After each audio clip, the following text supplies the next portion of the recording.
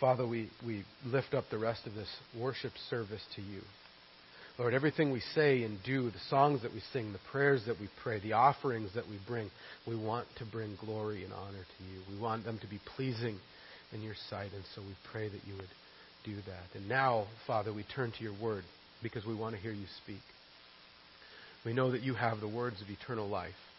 And so we ask now that you speak to us wherever we're at, in our homes or wherever we're listening to this, Lord, that you would meet us here and that you would speak to us powerfully and clearly, and that anything that may distract us from hearing what you have to say, you would remove.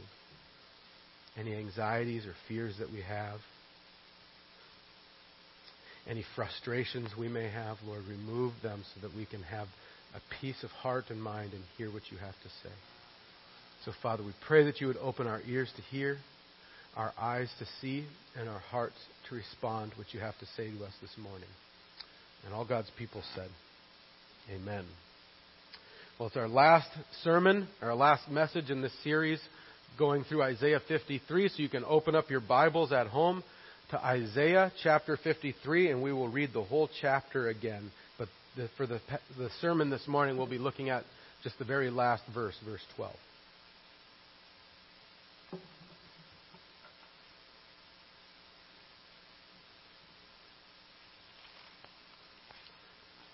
Isaiah 53, written by the prophet Isaiah about 600 or 700 years before Jesus was born, prophesying the Messiah that would be to come. Who has believed our message? And to whom has the arm of the Lord been revealed? He grew up before him like a tender shoot, and like a root out of dry ground. He had no beauty or majesty to attract us to him. Nothing in his appearance that we should desire him. He was despised and rejected by men, a man of sorrows and familiar with suffering. Like one from whom men hide their faces, he was despised, and we esteemed him not. Surely he took up our infirmities and carried our sorrows. Yet we considered him stricken by God, smitten by him and afflicted. But he was pierced for our transgressions. He was crushed for our iniquities. The punishment that brought us peace was upon him, and by his wounds we are healed. We all like sheep have gone astray. Each of us has turned to his own way, and the Lord has laid on him the iniquity of us all. He was oppressed and afflicted, yet he did not open his mouth. He was led like a lamb to the slaughter, and as a sheep before her shearers is silent, so he did not open his mouth. By oppression and judgment he was taken away. And who can speak of his descendants? For he was cut off from the land of the living. For the transgression of my people he was stricken. He was assigned a grave with the wicked, and with the rich in his death, though he had done no violence, nor was any deceit in his mouth. Yet it was the Lord's will to crush him and cause him to suffer. And though the Lord makes his life a guilt offering, he will see his offspring and prolong his days, and the will of the Lord will prosper in his hand.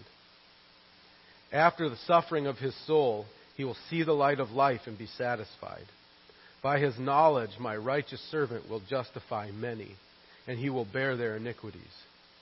Therefore, I will give him a portion among the great, and he will divide the spoils with the strong. Because he poured out his life unto death and was numbered with the transgressors. For he bore the sin of many and made intercession for the transgressors. Amen.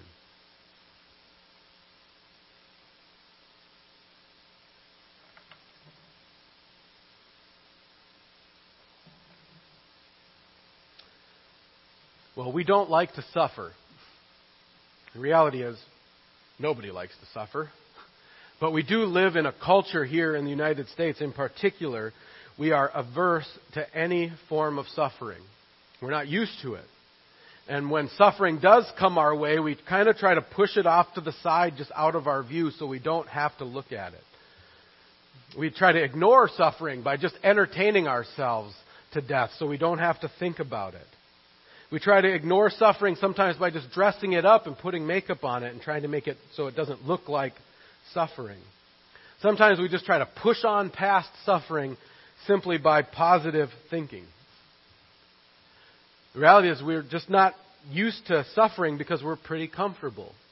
We're averse to suffering because we're comfortable.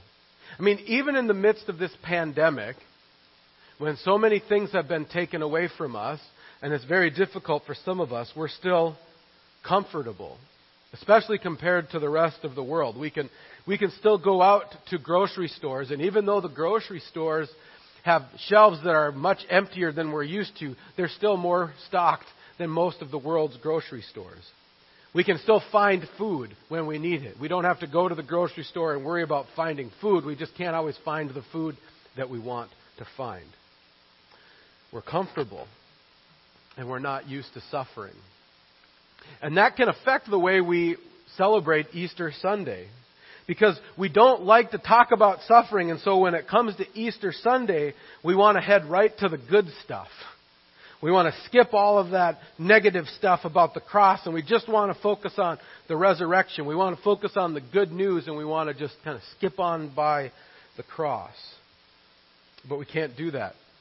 We can't do that as a Christian. We cannot skip the cross to get to the resurrection. The Bible repeatedly tells us you have to go through the cross in order to get to the resurrection. And as we head to the resurrection through the cross, what we realize is that suffering is not defeat for the Christian. Suffering is not defeat for the Christian. But for the Christian, suffering is a path to victory. And that's what Isaiah 53 continues to remind us over and over and over. It will not let us forget it. Every week we come to this chapter, it reminds us that suffering is not defeat. Every verse in this chapter, it reminds us that suffering is not defeat. In our verse 12, it says again, Jesus poured out His life unto death and was numbered with the transgressors. It won't let us forget that Jesus died on the cross for the forgiveness of our sins. Every single verse of this chapter brings us back to that point over and over and over again, that Jesus Christ laid down His life for the forgiveness of our sins, and that He died a disgraceful death, numbered as a sinner. And that on the outside, as everyone looked at Jesus' suffering and death, on the outside it looked like defeat. Those who killed Him and crucified Him looked at Him hanging on the cross and said, "We won. He's been defeated. He's nothing but a disgraceful sinner." But when we celebrate Easter, we're reminded that His death was not defeat. We're reminded that His death led to the salvation of many. And so in verse 12, again, it reminds us, He bore the sin of many. And He made intercession or prayers for the transgressors. See, Jesus' death was the perfect sacrifice for our sins. And on the cross, He carried our sin and our sorrow. And now He's praying for us sinners. He's in the presence of God, praying for sinners as our advocate, praying on our behalf.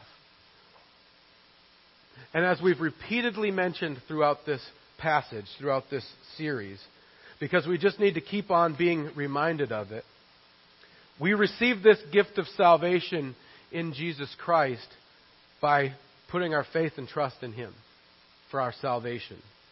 Trusting in Him alone, having faith in Him alone for our salvation. That's how we receive this gift. We cannot trust in our own power, our own ability, our own works, because none of that's going to save us. The only way we can receive salvation, the only way we can receive the benefits of Christ's death and resurrection is by looking to Him in faith and trust alone for our salvation. Then we receive forgiveness of sins, and then we receive Christ's righteousness. That's why we can't skip the cross on the way to the resurrection. Because it was through His death, through Christ's death on the cross, that Jesus conquered and was victorious. It was through suffering that Jesus was exalted. And there's a couple of passages in Scripture that are really beautiful that emphasize this point. One comes from Hebrews 2, verses 14 and 15. It says, Jesus too shared in our humanity, so that by his death he might break the power of him who holds the power of death, that is, the devil, and free those who all their lives were held in slavery by their fear of death. See, by his death, Jesus defeated death. By his death, Jesus defeated sin.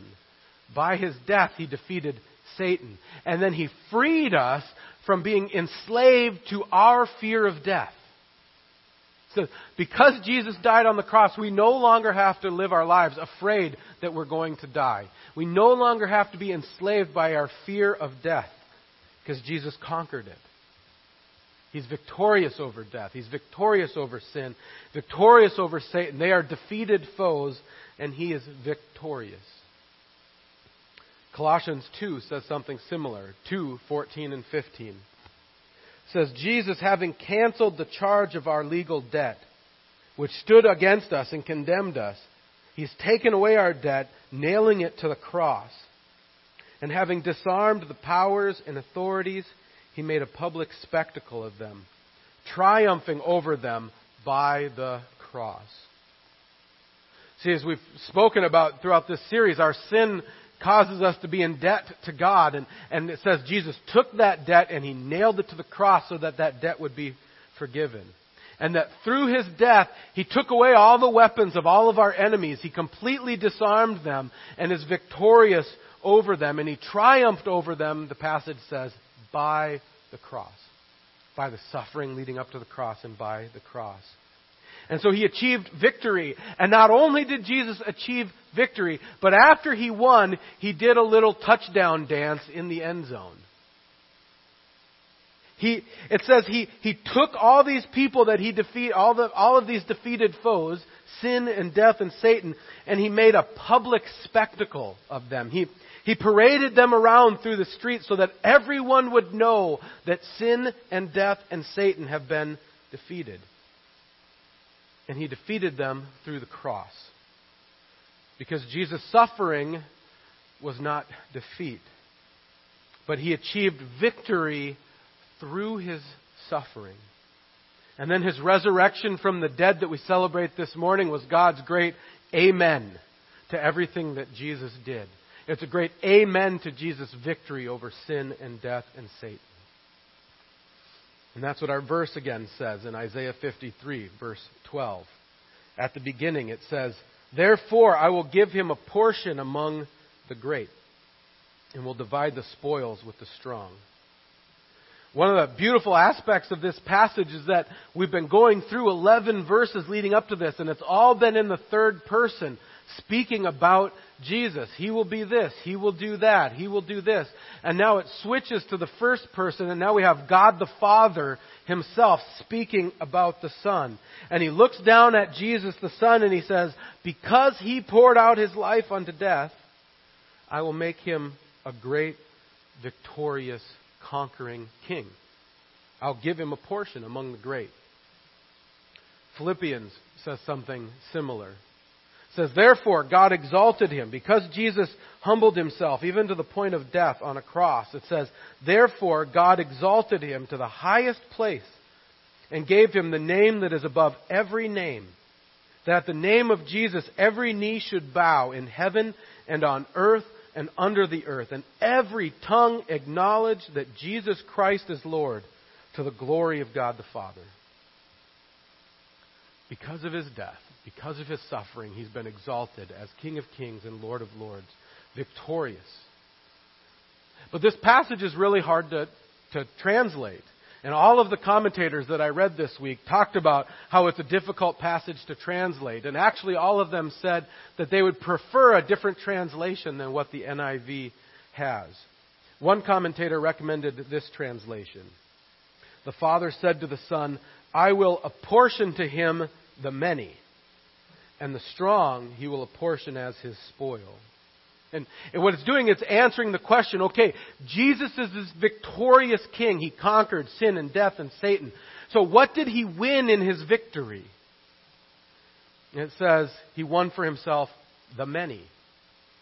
A people saved for himself. He won for himself the family of God, that through his victory, Jesus won a people who were saved and drawn to him by faith.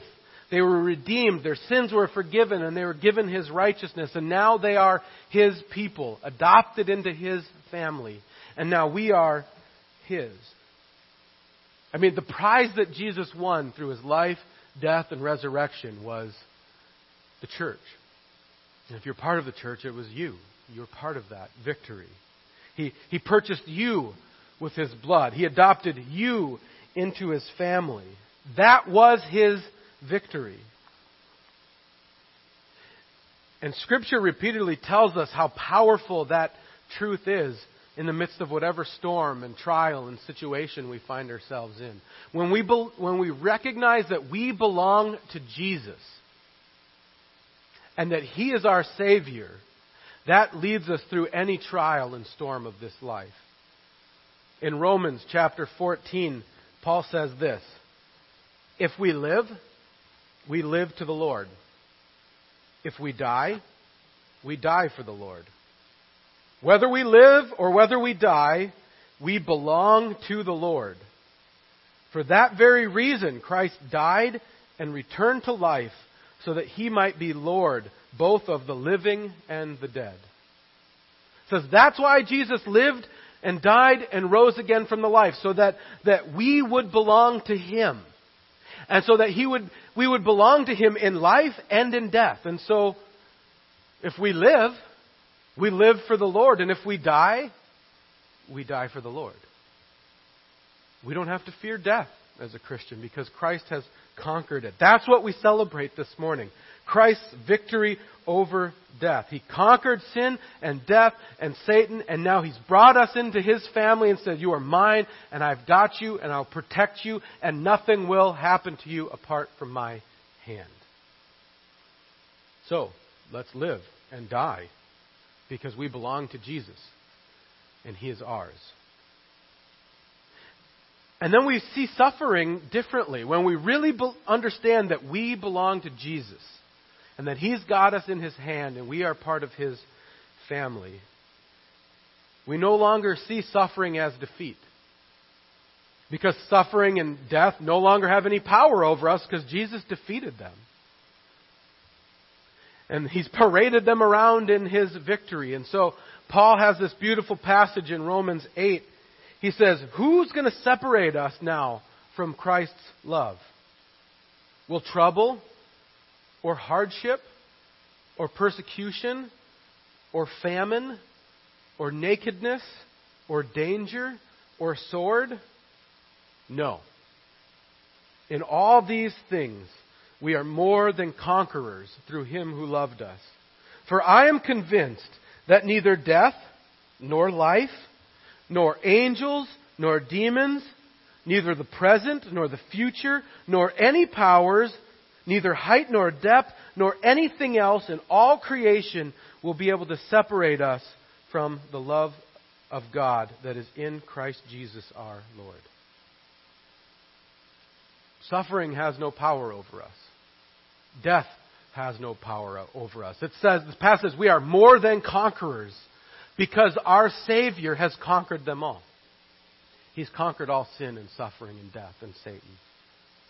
He is more than a conqueror, and so he makes us more than conquerors in the midst of our own trials. And now we are his people, and nothing has the power to remove us from his hand.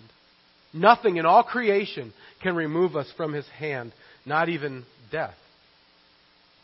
Because you see, for the Christian, death is not defeat.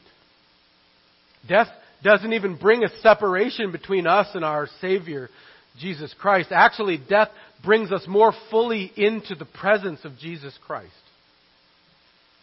Death isn't defeat for us. Death actually is the fulfillment of our salvation, or it's actually on the road to the full fulfillment of our salvation. And so we can cry out, as they do in 1 Corinthians 15, death has been swallowed up in victory. Where, O death, is your victory? Where, O death, is your sting? The sting of death is sin. The power of sin is the law. But thanks be to God who gives us the victory through our Lord Jesus Christ. Death has no victory over us. It's been conquered. Sin has been defeated. Satan has been chained up and locked in a pit. Jesus has taken all these defeated foes, paraded them around the streets, showing everyone that they've been conquered. And then with us following in trail, His prized possession, His church, celebrating and worshiping His conquering over sin and death and Satan. That's what we're doing this morning. We are praising our conquering King for delivering us from sin and death and Satan. And we do that every single week, praising and worshiping Jesus as He parades these defeated foes around throughout for the world to see.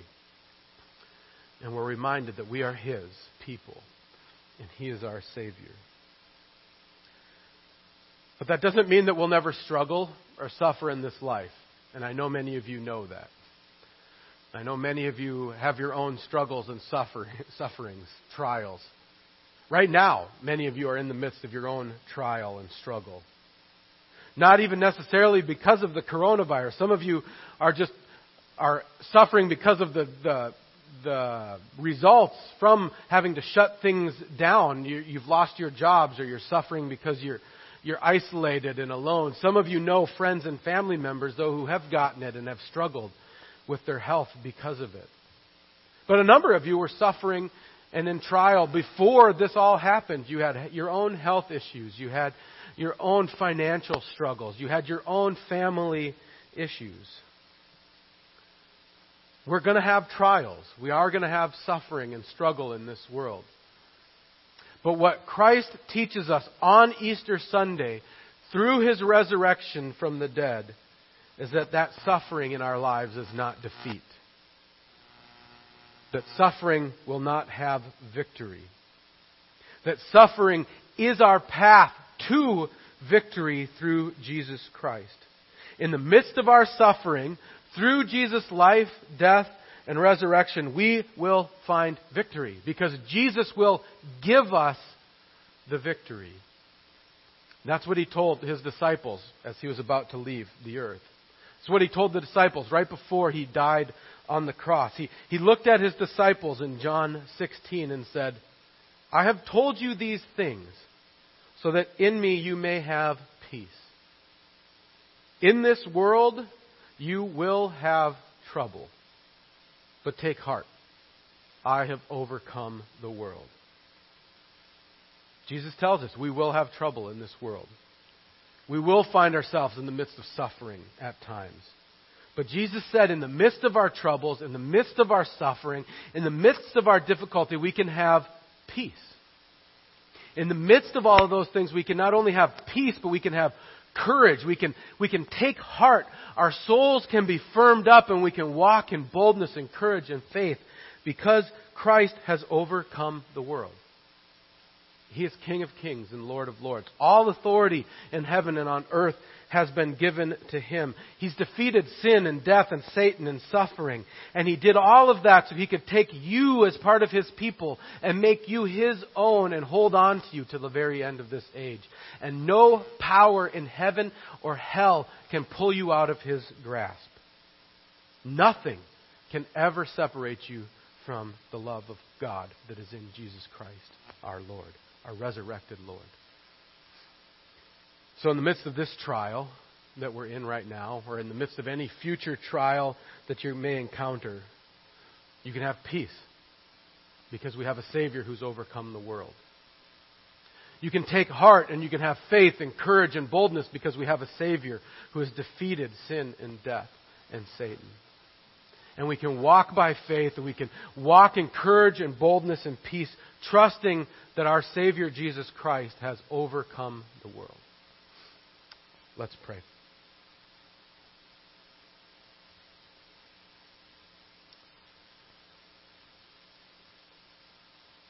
Father, again on this Easter Sunday, especially on this Easter Sunday, as it doesn't feel right, it's different than normal, Lord, impress these truths deep down upon our hearts.